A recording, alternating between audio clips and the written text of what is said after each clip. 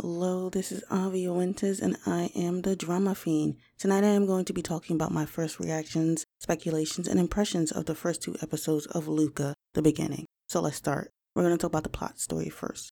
I didn't read the synopsis. What made me watch this was the theme and the actors because Kim Rae-won is just an acting gem. The synopsis, though, is basically the experiment is being hunted. There's probably something more to it, but I'll read it at the end of the series. So we're going to talk about the characters next. G.O. We traveled a year back, and when they showed him, we had sad music playing.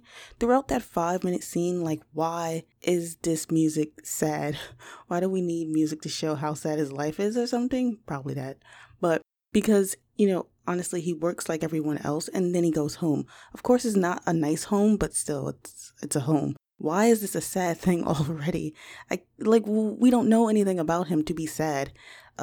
I kept thinking towards the end of episode 2 if this was a romance drama with all the sad music that kept playing, like every time Gudum was chasing Gio. Like, they don't have any fast music to play. He was the experiment that succeeded from like a year ago, and Gio just wants a normal mundane life. Yes, he thinks he was abandoned and he thinks he was abandoned and unloved, but he doesn't remember anything from a year ago when he broke out of that facility. He's just running without knowing why, other than he doesn't want to die from, these 3 like assassins or hitmen and women. But yeah, so let's talk about Hanil Gudum. I thought the culprit was going to get hit by the white truck of death, so it shocked me that it was her. I was like, why did a truck not hit the guy? Then she got hit right after. I'll explain this why later, but she's the perfect damsel in distress. Always diving headfirst but gets effed up in the process. I do not like damsels in distress at all. I loathe them so much, and we need to just stop showing them. And the last 2 people I want to talk about is the cult lady and our lead bad guy, Isun, which I don't recall them saying his name at all. I had to look it up though. So let's talk about the cult lady. She somehow convinces people to join her cause and has these young girls have babies for them. I want to know, why does she need them? What's her end goal? To rule the world? To have an army? I'm assuming it's one of the 2. So let's talk about Isun, our bad guy. I don't believe he knows what exactly they are experimenting on people for. He called G.O. a monster because he damaged his arm and killed a lot of people a year ago. But what else is there?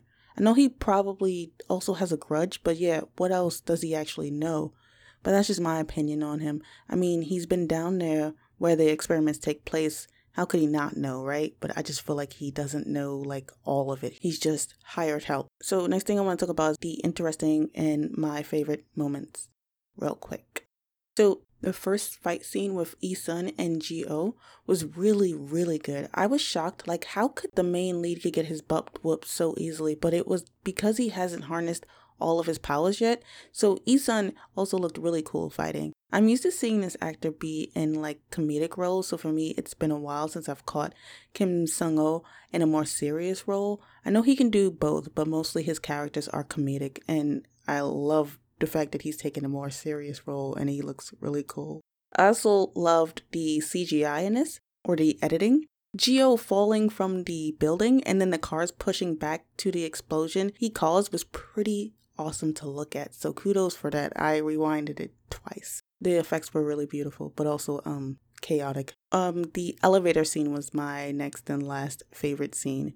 I thought Yuna was going to be much better, but she lacks just like the other members do. I'll talk about that later on though. Also, what was the point of going first person so randomly though? Why didn't they just continue the third person shots? Those were really cool moments and I was enjoying the fighting.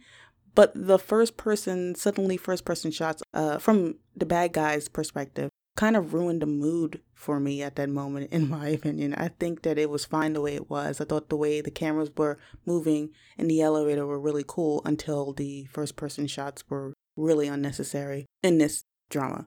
So next is my final thoughts or STQs, which are speculations, theories, and or questions. Both of our main characters have curly hair. We know why G.O. is curly due to his electric powers, I'm assuming. Does that mean that Gudum has powers as well, or the blast from when she was younger made her hair curly indefinitely? I know that's small, but still, it's something that I was questioning. I thought they were actually related. blood related because their hair was curly, but also Yuna's hair is also curly. I also think it's a bit much that Gudem keeps on separating herself from her team and is always going alone. I know she's also investigating what happened to her parents, but this is a bit much though. Her team cares for her and makes sure she's alright, and yet she keeps going off on her own and getting hurt. And it's not like she's a good fighter either. She's also not explaining to them what happened after either. Like after the elevator scene, she didn't tell them what happened. She just said she doesn't know. I just don't understand why she's withholding information from them.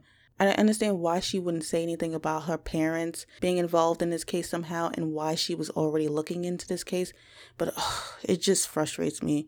Gudem chases after Gio when she sees him outside the hospital and calls her team after she chased him for a bit when there was a teammate right next to her. Frustrating.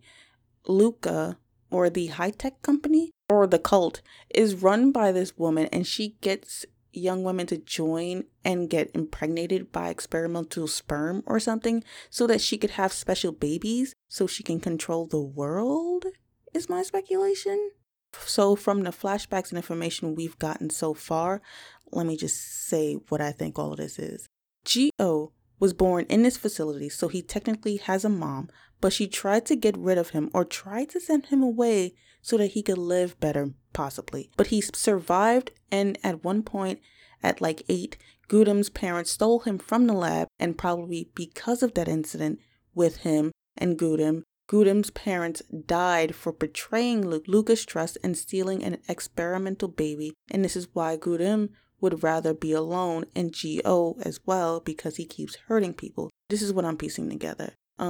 The incident with Gudem and Gio after when they were kids, I think the parents would have like kicked him out, but I think they were killed shortly after by Luca. And then Gio probably ran off somewhere. I don't know. That's kind of fuzzy. How he went from being like 8 years old to now a grown man. What was his life between that? I want to know. And lastly, my closing statements and predictions.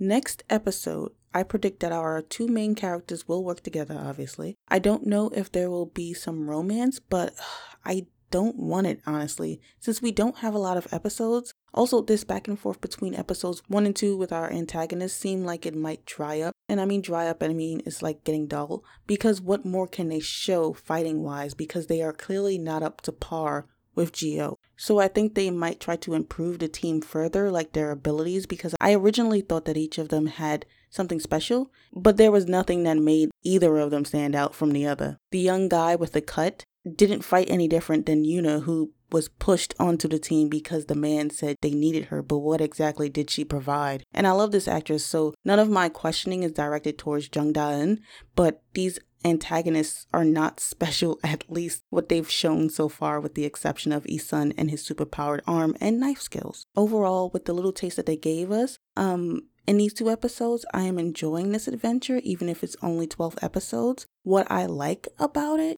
is that I love the mystery surrounding the tech company and Gio's past because I do want to find out more. Also, I love futuristic type stories, even if it's in the near future where technology is better. And I also love a bit of the action with it, with the fighting scenes, because it's very engrossing.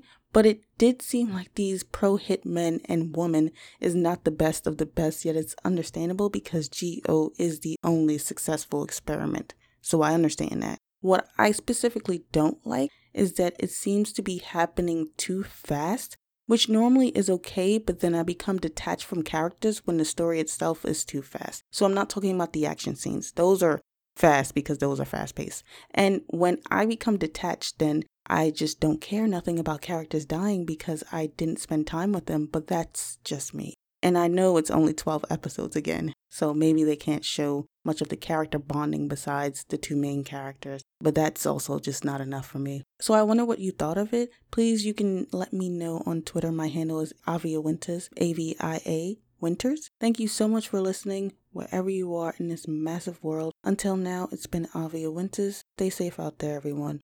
Laters.